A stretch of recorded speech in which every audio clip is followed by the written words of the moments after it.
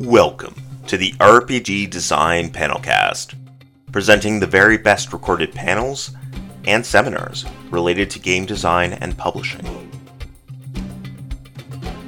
These panels have been made possible thanks to Double Exposure and their game design convention, Metatopia, at Metatopia Online 2020. These panels have also been made possible thanks to the kind contributions of the panel speakers and moderators at this event. Now, let's get to it. Episode 308, Games Are Art, Designing Through an Artist's Lens. Presented by Kurt Covert and Julie Ahern.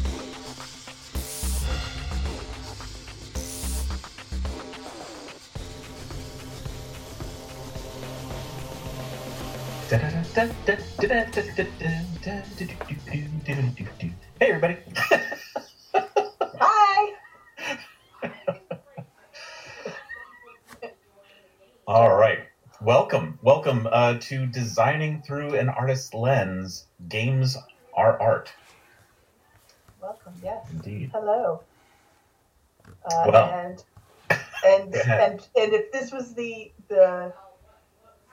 panel you wanted to listen to, awesome. Stay tuned. I'm Julie, and I am the Vice President and COO of Greenbrier Games, and we make a whole lot of horror-themed, either fantasy horror, gothic horror, campy horror, straight horror games. So we are pretty deep in the thematic game-making business. But you make horror games? I do. Oh. Turns out. Yeah. Hey, everybody. I'm Kurt Covert. I'm the owner of Smirk and Dagger Games, and we are also pretty invested in games that create an experience at the table that you actually feel something through play. So for 14 years, that was all like gnashing of teeth and backstabbing goodness, and of course now it's a much broader palette as well. But I guess that makes us a pretty decent team to talk about, games as art, and so we're now going to put up the pretentious slide. Ready? Yes. Okay. Here it is. This All is right. our very pretentious description of what we're going to be talking about. Correct. If you feel like reading it. Right. But really, the reason that we put this together was I think when people approach game design, they do so in a lot of different ways, and very often it can be mathematical, mechanical. There's a lot of ways to kind of come in. Do you come in on mechanics first? Do you come in on theme first? And the way that you approach game design can kind of set the tone for the game and the result of the game. And one of the things that I think we kind of agree on is that if you view game design through an artist's lens, if you think about games as an actual art form, then the way that you approach design is actually a little different. So this is one way you can kind of stretch your tool set to approach game design in a different way. And I don't know, do you have anything else you want to add about the intro here? No, I think you covered it really well. That's Sweet. Our take tends to be a go-to of how does it make you feel when we play, as opposed to what was the card count or what was the balance, Right. So therefore, that is also something that is a parallel to a lot of art, which leads us into the next slide. Okay. So, what is art? Maybe and therefore, don't hurt me no more. Oh my God, that's great. So actually, truly, the definition of art has changed over the centuries. And it is constantly open. It's debatable. It's completely subjective. And yet there is something almost ethereal about it. Yeah. And originally Plato was like, art is imitation of nature. When you are creating a painting or a sculpture, you are trying to imitate that which already exists. But then, photography came, and you didn't have to. That was not great as a description of art anymore, or a goal of art anymore. So it morphed, and then it was more about like, well, it's a work that's primarily just beauty, or appreciated for its emotional power overall. And what's interesting is, any artist over the entire history of creation, you can look back to paintings in caves, were going to mean something different to each iteration that found them to come. And once the artist let it go, what that is not just what it meant of that time, but how we interpret it for millennia. Well, that's true, and so especially in like the modern world of art, it's less about what the outside world is and representing it, but a lot of it's the inside world of the artist, and a sense of the feelings that they have, sharing them so others can experience them. But you're right, we interpret those through our own filters in the end. But all of this, if you think about, film, if you think about books, scripts, sculptures, all of this has some really interesting, deep human center that is emotionally based. And I think that's when we start talking about, well, how do you design through an artist's lens? How can we relate all this to board games and designing for them? That's fair. And so talking about art is something that has evolved from a reflection of nature into evoking a feeling, an emotion, conveying the spirit of a time, creating a snapshot or a picture or of that reality as it existed at that time. So do board games. Mm-hmm. You can see it I think, to a certain degree, in all board games, regardless of the genre. Yeah. When you think about the evolution, when you see in Waves, when everything was a pastoral Euro game, when you see how many RPGs, were based out of Dungeons and Dragons and then evolved into something that's more narrative driven, you can still see a snapshot of an era. But specifically, we're talking more about thematic and emotional driven games, I think, here. Right. And game design and how to view the creative process by which you get to them. Certainly every game has like some sort of aesthetic. That from cover art, illustrations, the story that kind of sets the tone of the game. But some games, like a Euro, it's kind of just lightly kind of placed over top. It's like more of an overlay to the mechanics. Where I think where we really love to build games is to really make sure that we are weaving those in a way that it's really hard to separate them. The mechanics and the theme are all built towards a purpose, and that purpose is to give someone an emotional experience, a story-driven experience, an immersive experience where the mechanics fade to the background because you're too focused on being in the game to worry about what I'm actually moving. I know that what I'm doing is in the world of the game, and I'm being affected by that world. True. All right. So, right. So you want to talk about this a little bit?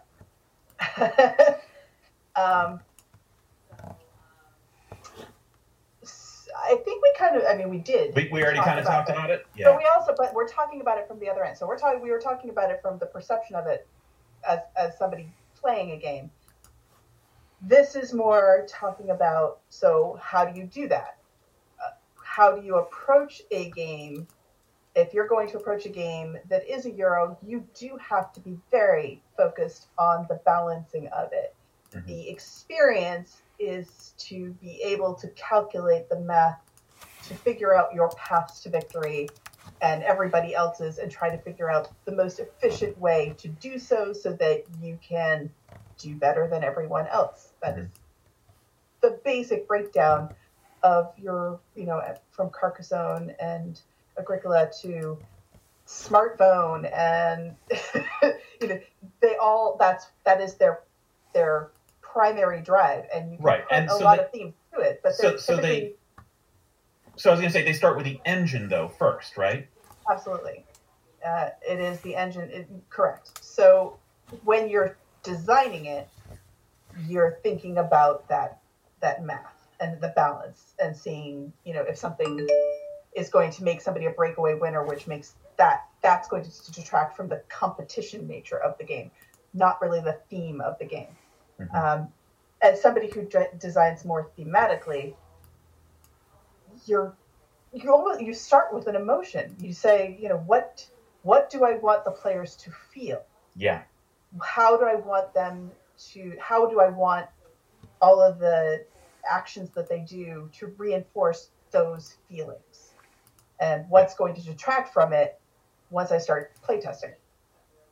Exactly, and not just how they feel, but also how you create funnels for them to how they're going to behave. Your reward systems and your punishment systems are there to actually encourage types of behaviors or create decisions that are both, they have some mathematical, game mechanic things, but you're also trying to invest those decisions and make them hard choices for more of a human perspective as well.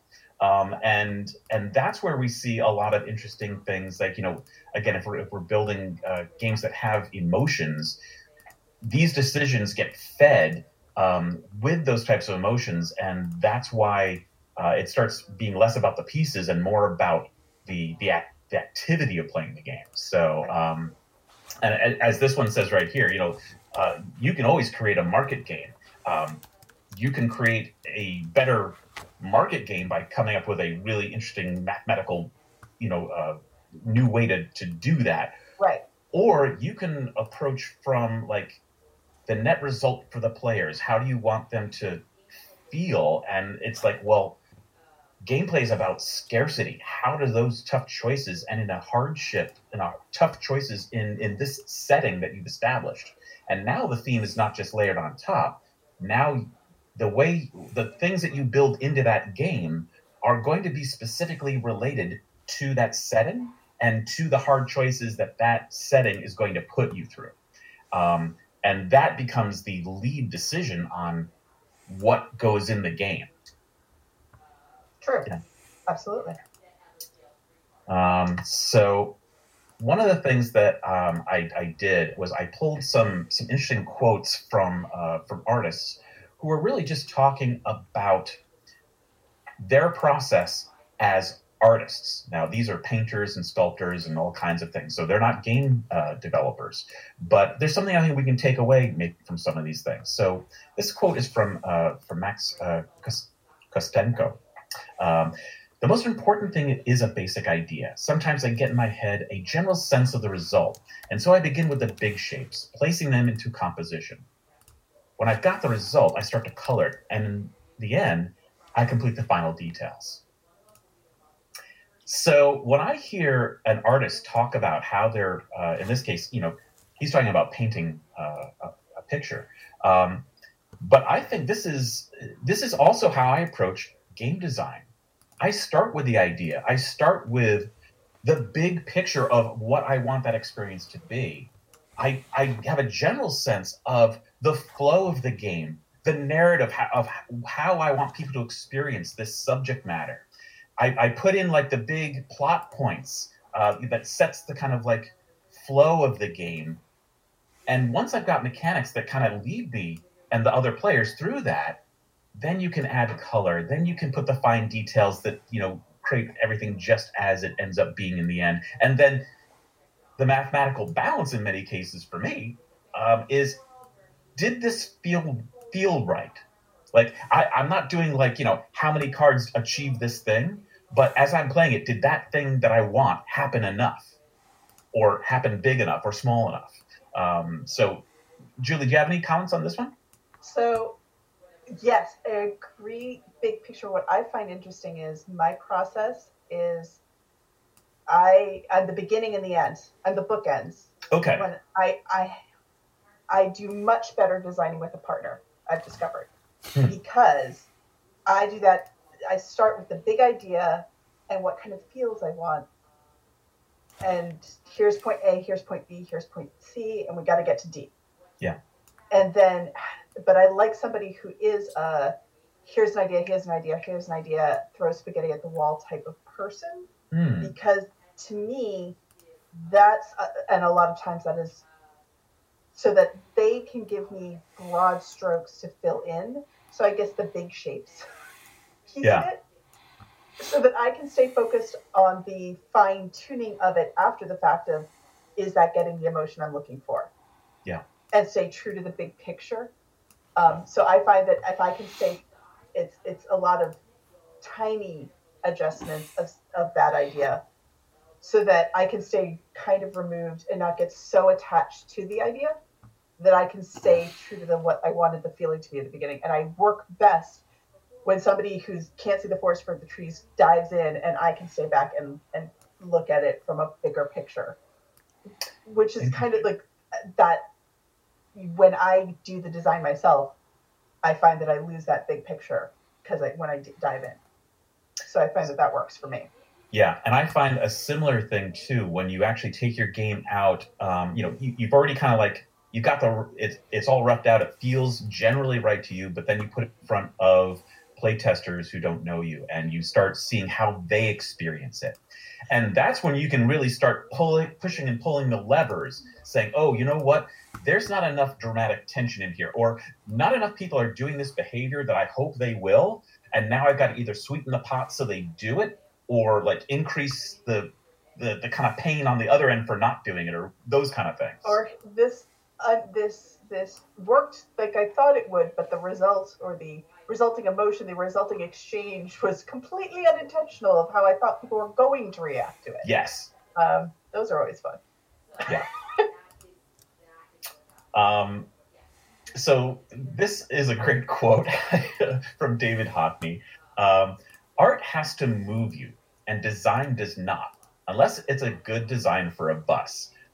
This kind of sums up my vision for like the difference between, typical like Euro style games and more like thematic style games. A really great Euro doesn't have to engage you emotionally. It still gets you where you want to go, and it can be appreciated just for being a great bus. An artistic, lens says that, somehow the game has to move you in some way emotionally for it to really connect with the human aspect and tell a story. So, and there's purpose for both. Yeah. Oh, yeah.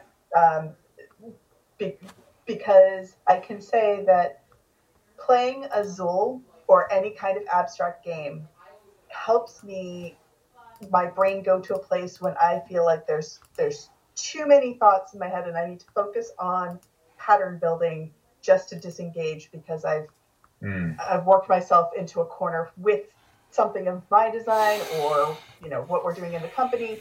I will disengage and play an abstract board game, and there's a purpose to that. The whole point, though, is the purpose for me is to engage just that pattern building and disengage my emotions. Yeah. So to then have something that is driving you emotionally so that you make choices that are maybe counterintuitive to the math of the game, right, is a totally different thing and super fun and completely interesting to me, which is why those are the games that we make. Right. And quite honestly, like I really enjoy playing Euros and abstracts. Right. It's just not something I'm good at building. Like I instantly want to get get some kind of reaction out of people. And as a designer, like I feel like satisfied when the feeling around the table is exactly what I'd hoped to bring to all these people. And I feel like an artist delivering a performance every time the table hits. And the performance, just like if you're an actor, is always different. Even if the script is the same, the audience and their reaction makes it new and fresh, which is why I never get bored demoing my games. That's great. I'm Isn't glad. it neat? Yeah. All right. A central tenet of artistic creation is the dichotomy between the desire of to be universal, yet at the same time individual and unique. This is a great quote by David Liebman, and one of the reasons that I threw this out here is because when you design a game through this kind of artistic lens, you end up touching on something that is very universal. Emotions are universal to people, to humans, but everyone experiences them through their own personal lens or even their cultural lens, and therefore, you're also taking a lot of that into account. And when you're observing playtesters, you are letting them inform you about how some of those personal influences, how they translate what you maybe thought was a universal feeling. You're seeing how other people experience it and either broaden or tighten as a means of moving the design forward. So I'm having a lot of fun thinking about this because you see so many times the struggle of, well, this is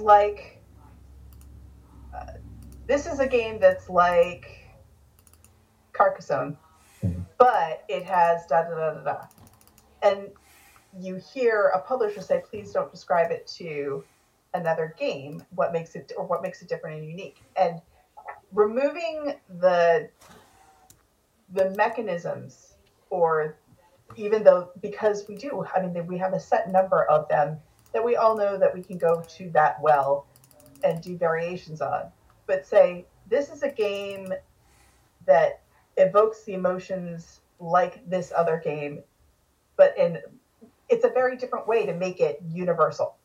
Instead of focusing on, again, the math. We all feel sadness in our own way. We all feel joy in our own way. We all experience giddy happiness in our own way, but still, those are universal things. So if you're saying my game is universal because laughing until, you snort is a universal sign of joy, and that's what I'm going for, it kind of removes that very difficult way of trope of, oh, well, it's like, and trying to pick another game to compare it to. Yeah. Good on you. I like that quote. All right. Okay, so this is a long one. But you know what? I'm going to read it anyway because I think this one's important. Okay. A successful artistic statement, in this case, our game, right, should include emotional as well as technical content to be fully balanced. The full range of human emotions, love, sadness, joy, anger, provide the source of material from which an artist draws to create, while the intensity of one's passion fuels the process. How an artist balances emotion and technique in relation to one of the primary aesthetic principles of artistic creation, which is tension and release, is a major factor contributing towards the success of a work of art. I love this quote, and I'll tell you why. I don't know that I could have talked about art like a painting and use these words, but it absolutely speaks to me as a developer of games with an artistic bent, because certainly as a designer, you absolutely have passion for your project that you are fueling, you're putting into the project.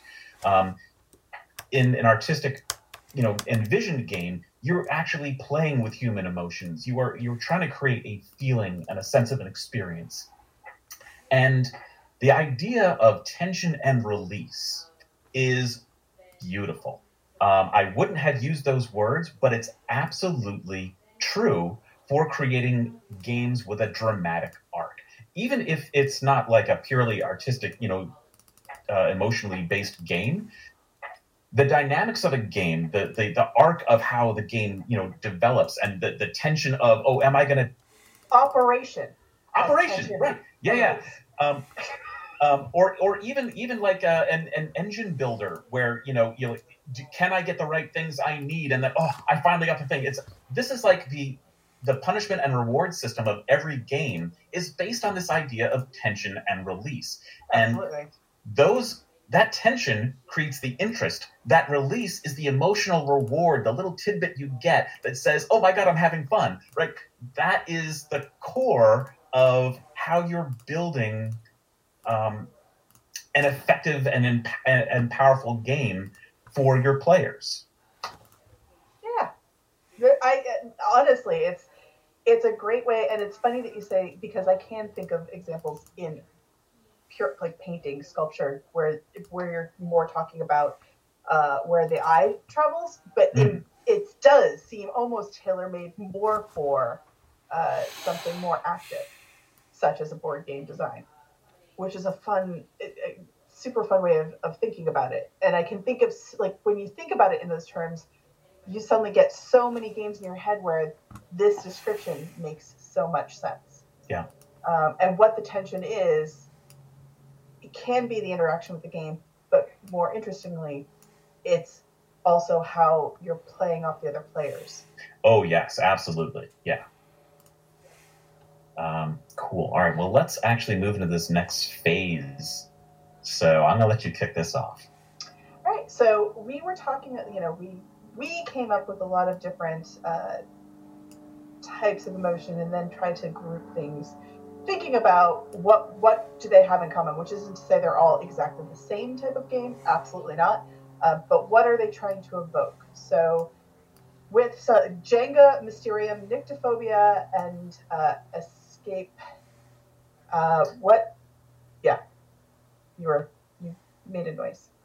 Oh, I didn't mean to, sorry. Oh, what were they trying to evoke?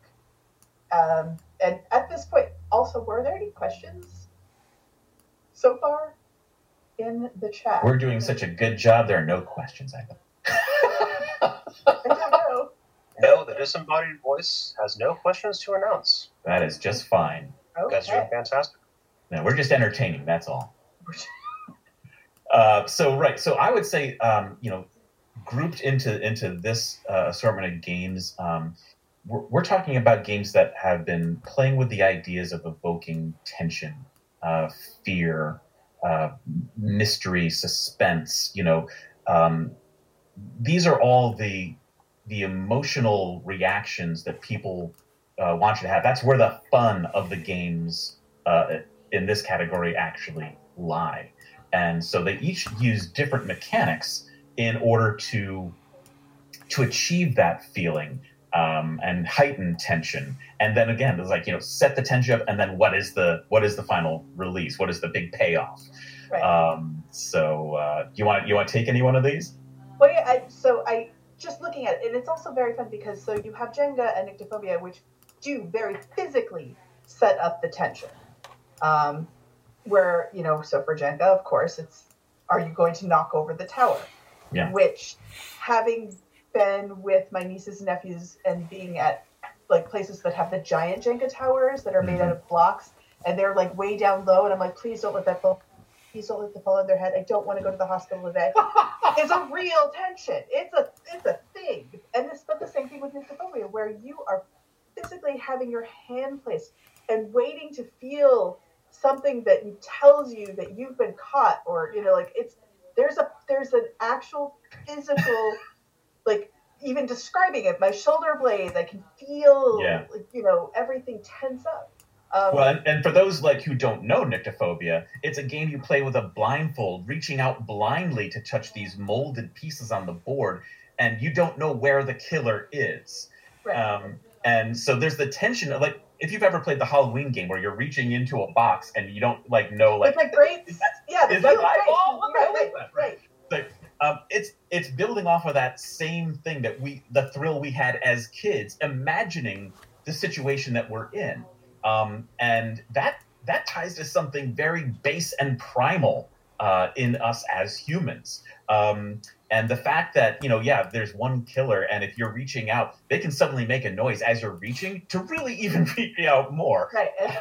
And Mysterium does that emotionally, almost like in parallel. I could compare the feeling of them because these are both games that, so for example, playing with my niece, 11, 12, 13 years old, with all her friends, and they're all very, it's very giggly and very like sudden shrieks, and everybody laughs and everything because they want that heightened sense of drama without an actual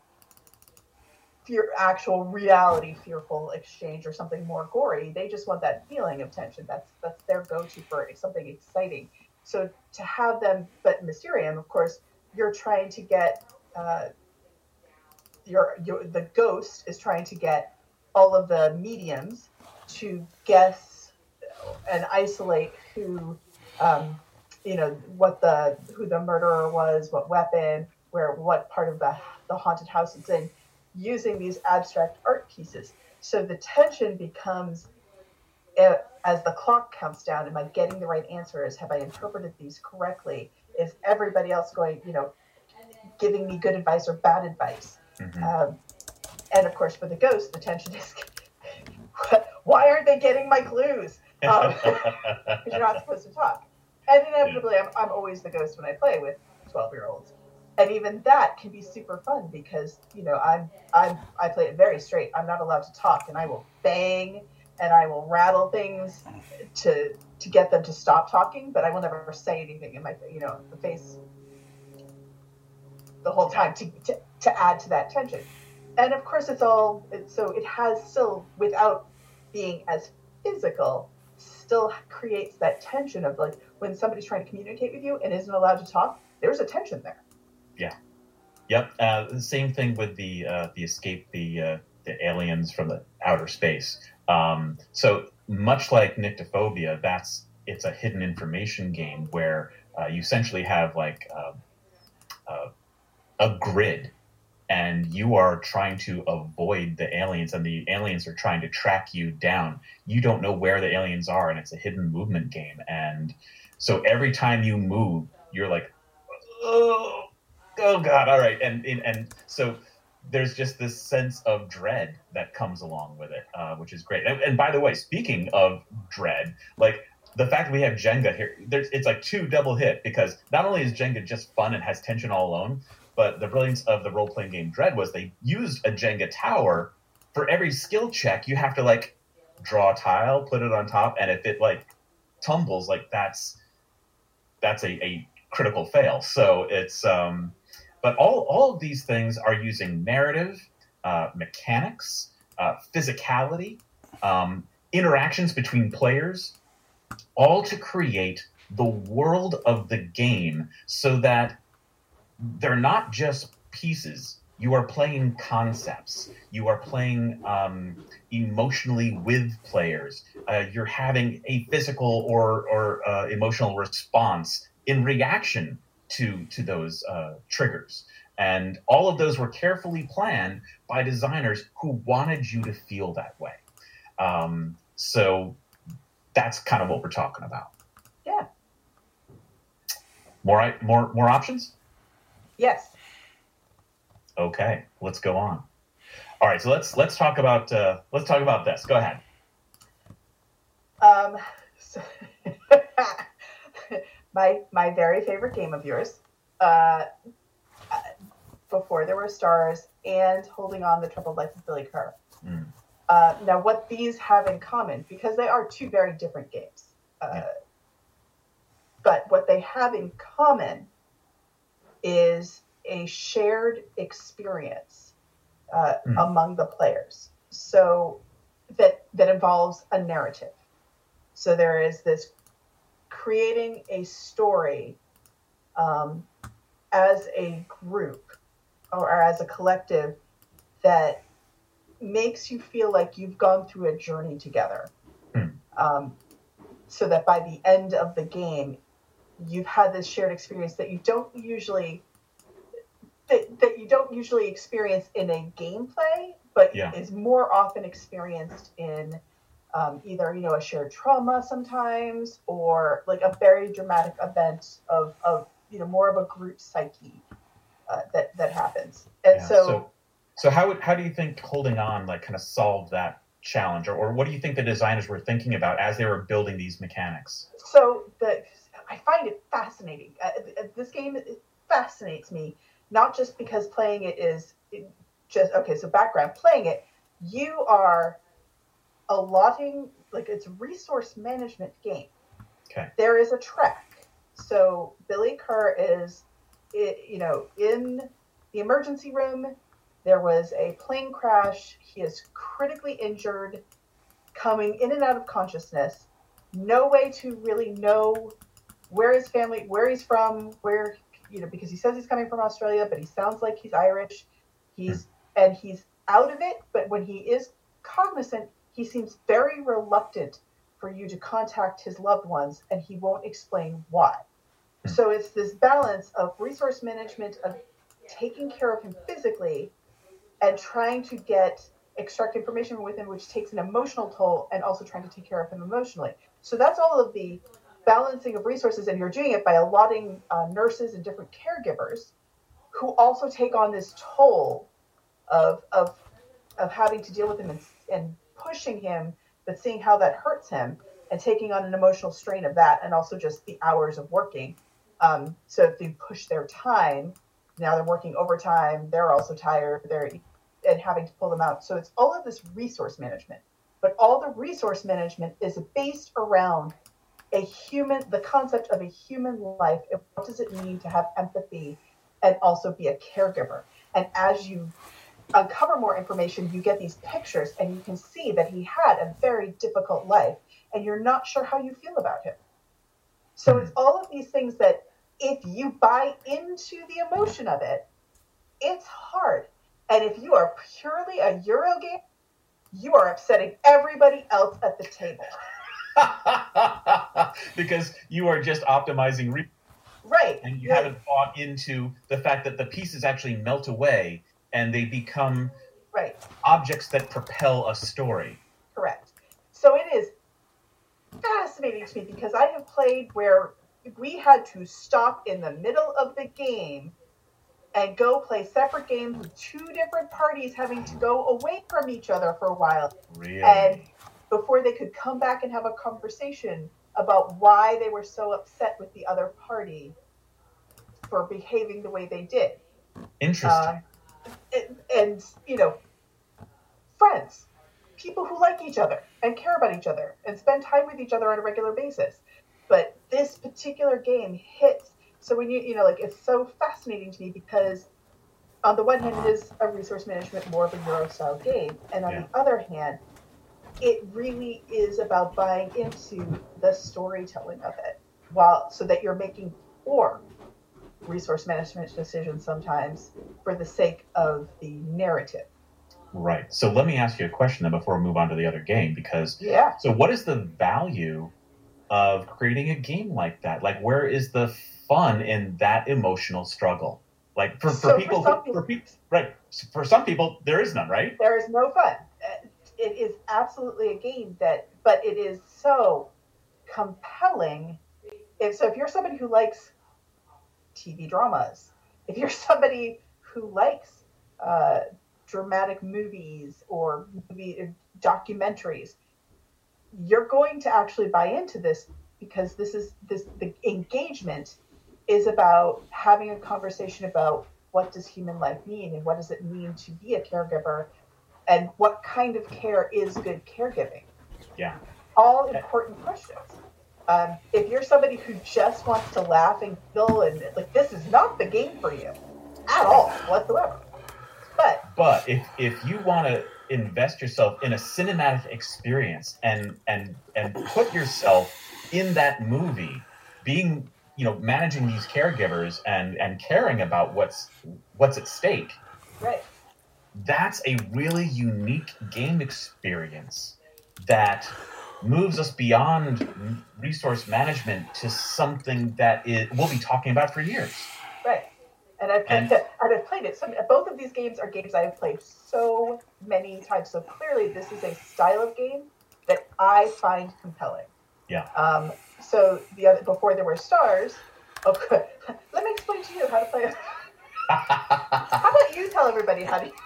Sure. Well, so before there were stars is it's a storytelling game. Actually telling stories where you are an ancient lore giver of your people, being inspired by the constellations, and you're telling creation myths.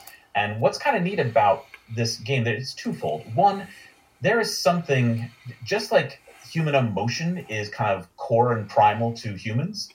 Mythology is equally so.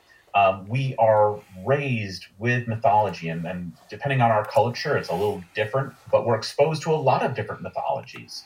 And so we kind of just intrinsically know what a myth is and how to tell one.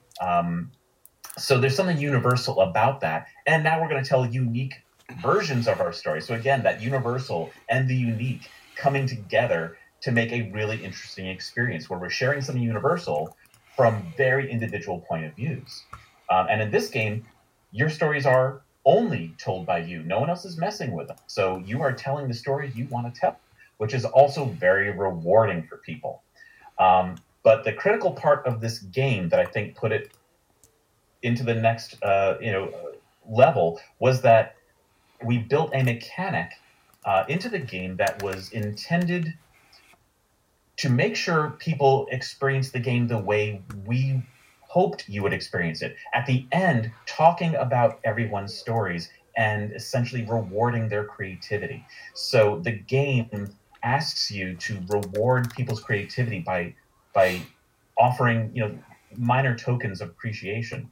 And it creates this feeling at the end, even if you were unsure of how you were going to perform as a storyteller, you heard a bunch of really cool stories that you really appreciated, and people told you that they liked some of the things that you created. So you walk away with this heartwarming feel, and you're like, this was a really cool experience. And a collective experience.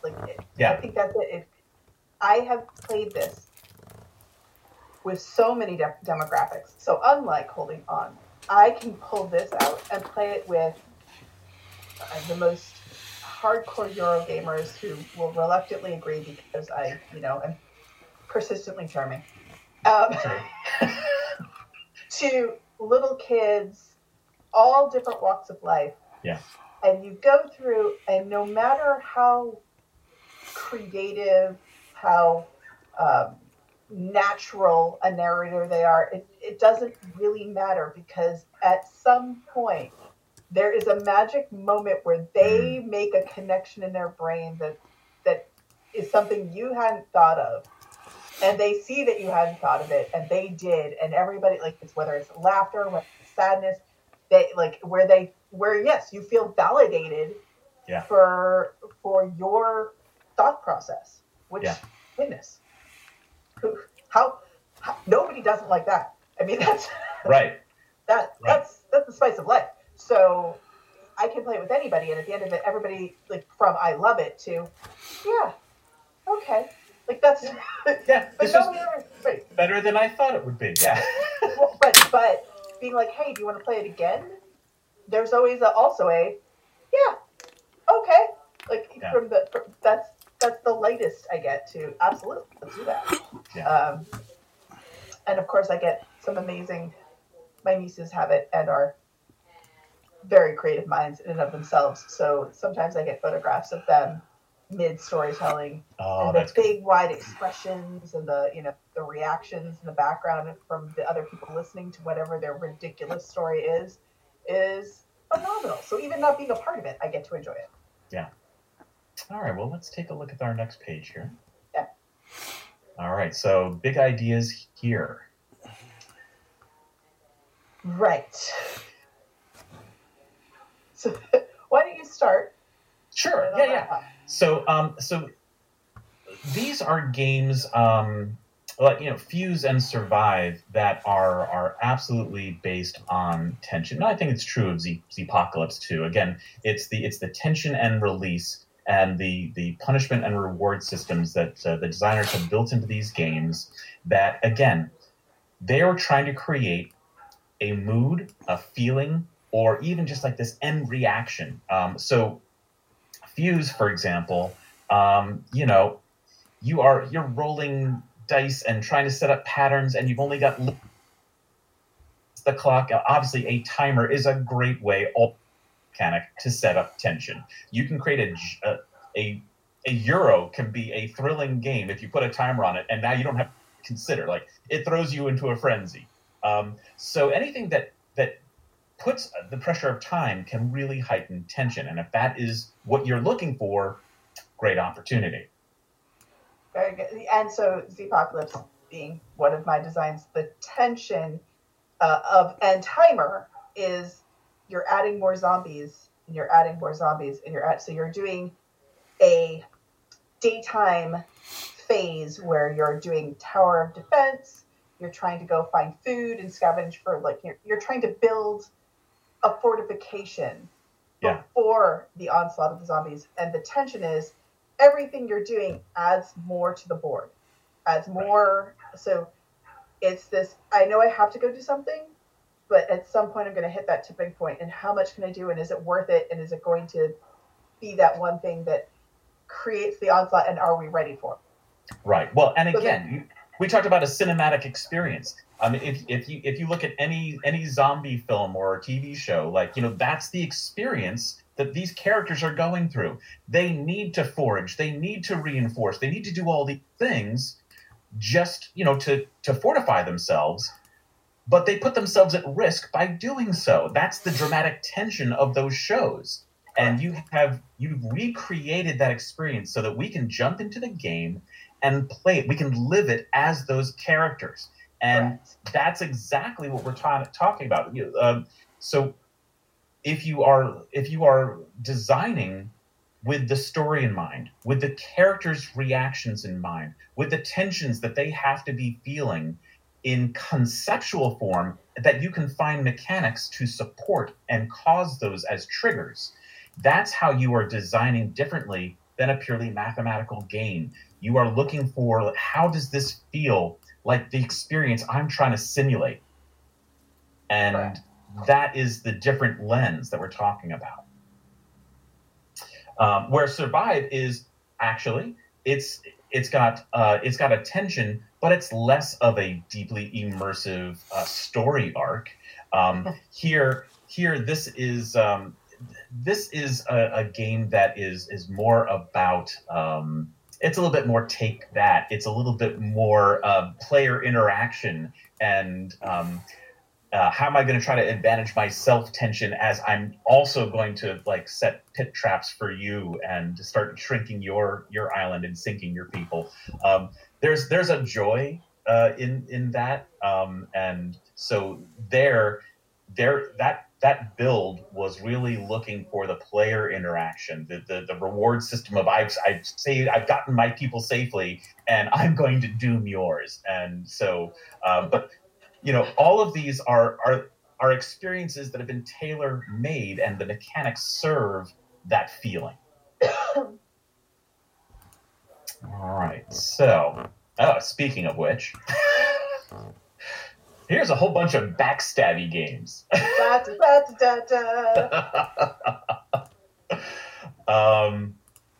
So obviously, I have a lot of background in the art of the backstab. My whole view on gaming world actually started with Wizwar, Tom Jolly's game, and quite honestly, Magic the Gathering from that too, because it was one of the first games that was a lot of action, reaction, counteraction through Wizwar, where the joy of the game was getting the best of someone else, sealing them behind a wall, giggling as you ran away with their treasure. All of that is just hysterically fun. And all of these are built on a very interesting human duality. The Germans had a great word for Schadenfreude, where you it's the act of taking delight in the misfortune of others. Correct. And for whatever reason, as humans, we find that amusing. It's why we watch videos of skateboarders wrecking, right? It's well, the flipping on a banana peel, all of that, yeah. Right. So when I had an opportunity to like create my own versions of this kind of social experiment, Cutthroat Caverns was, of course, the one that I made, and was inspired by a real life situation where I had come from a role-playing group that was, Tolkien-esque and everyone helps everyone, to a college group that was anything but.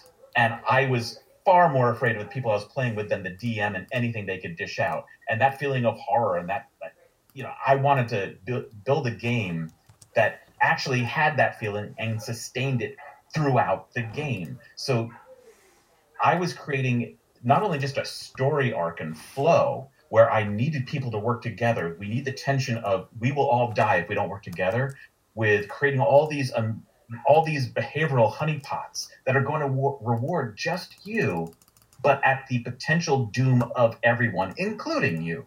Because if too many people die too soon, you're all going to die. But the only way to win is if you betray other people eventually.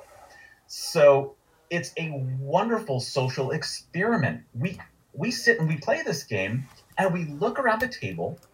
We see the different personalities. I can identify. There are probably a good 10 to 12 ways that people deal with this game. There's someone who is like, I'm super protective. There's someone who is like a tit for tat. You do it to me, I'm coming after you. There's a grudge fest that I'm just coming after you. All these kind of different things like come up as the meta game. Metagaming. Let's talk about that in the emoji space. Right? Yeah. Metagaming is wonderful because you'll bring things from the past into your game, grudges or other things, and now it's a psychological experiment. When you put a whole bunch of these tools in the sandbox, you create behavioral funnels that are going to either punish or reward players for various activities. And in a backstabbing game, by rewarding people to be terrible to other people, there is this cathartic thing. In normal life, we're not horrible people. No, actually, it's funny that you say that because it is our go-to in our company to play backstabbing games. It's pretty much exclusively what we play when we're together. Yeah. And it absolutely is that we work with each other. We're also friends. We've known each other forever. You spend a lot of time maintaining those friendships, like a marriage, after like anything that has longevity. You spend a lot of time making sure that you are careful, that you're considerate, that you're thoughtful, because after a while you just what's going to set somebody off.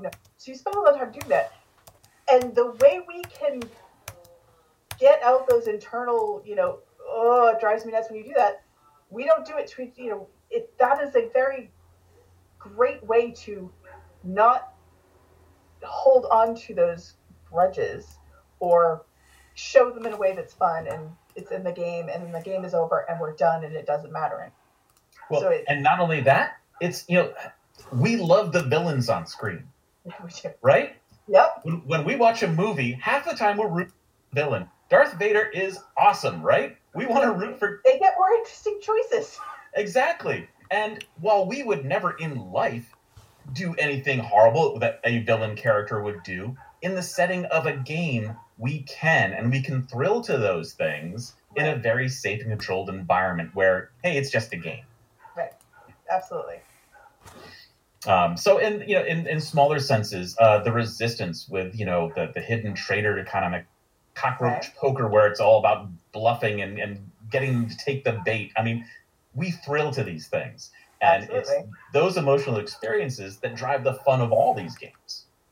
Absolutely.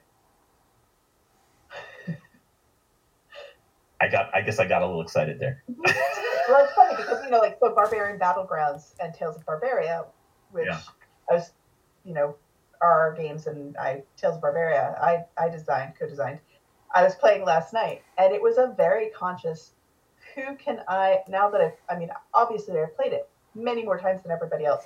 So whose buttons can I push, and who do I need to make sure that I'm engaging, because they're new. So the frustration, I can't get back at her as well or efficiently because she knows the game too well. I have to make sure that there's a learning curve first. Well, again, so there's the metagame, right? Right. There, one of your mechanics is not actually the game; it's the interaction between players. You know, you are working, with psychology of people at the table to cause them to react in certain ways. Absolutely, so, and it's interesting because the original game is way more dependent on dice rolls, which, on the one hand, people will complain it's more random. It doesn't have, like the randomization. The whole purpose of it being that way was because we intended it for younger kids, and an 8-year-old is not going to beat their 30-year-old parent unless there's some level of randomization. Yeah. Pretty consistently.